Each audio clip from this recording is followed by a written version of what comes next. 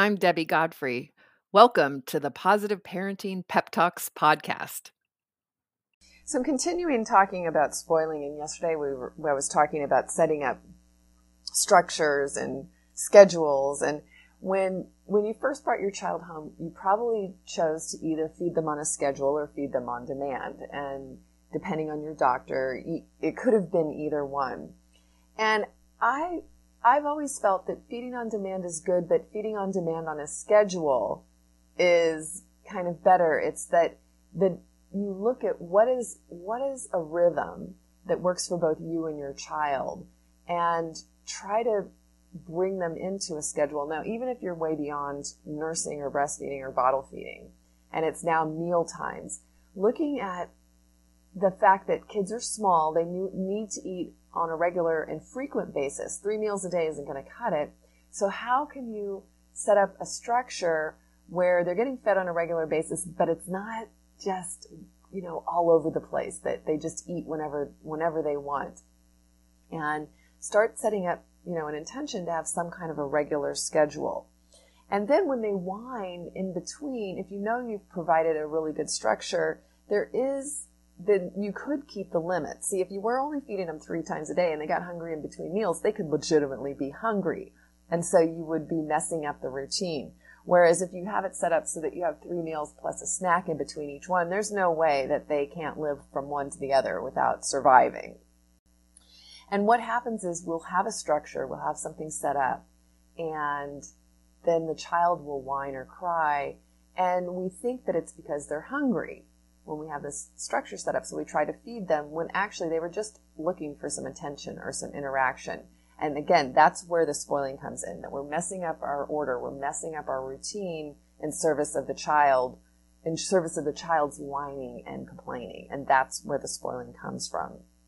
So be calm, be secure, create a good structure, create consistency. And then when the child whines and complains, you'll just have a calm, loving attitude of, the next snack is in an hour, and you'll get satisfied then. And right now, let's go play in the backyard, or let's go do something else and redirect their attention.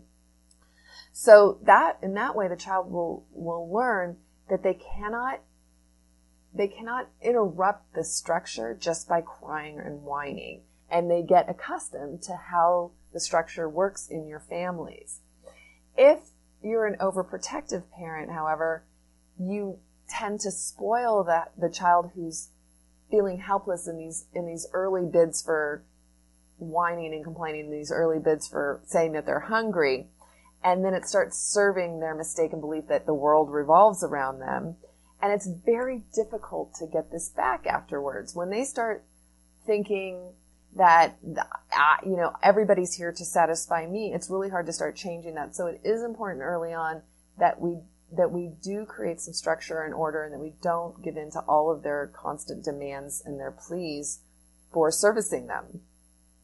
And one of the ways that we can do this, again, is to really be observant of, are they looking for my attention?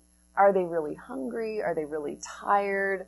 What is it that they're wanting here? And often, I've talked before about ambivalence in previous pep talks. Often the child really doesn't know what they want. So it is important to take a few moments, take a deep breath, and just hang out with your child before you start going into problem-solving mode with them. So today, I think the observation is, what is my child really needing right now?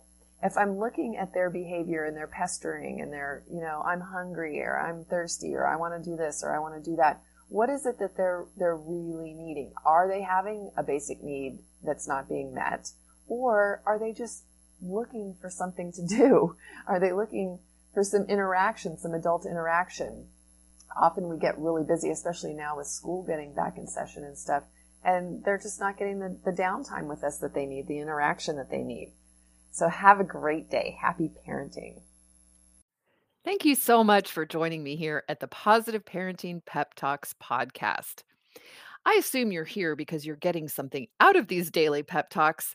And wouldn't it be great if more parents could hear more about these ideas for their children? And you can help me in a great way by liking the episodes, by sharing them on your social media, and especially by providing a review on your platform of choice. So if you could do me a huge favor and do that, it would really help get this out to many, many, many more parents.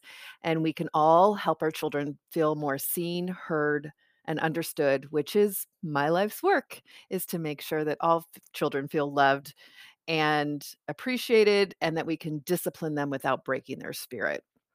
So I hope that you've enjoyed these podcasts and will continue to enjoy them. And I really appreciate any support you can give me here at Positive Parenting Pep Talks.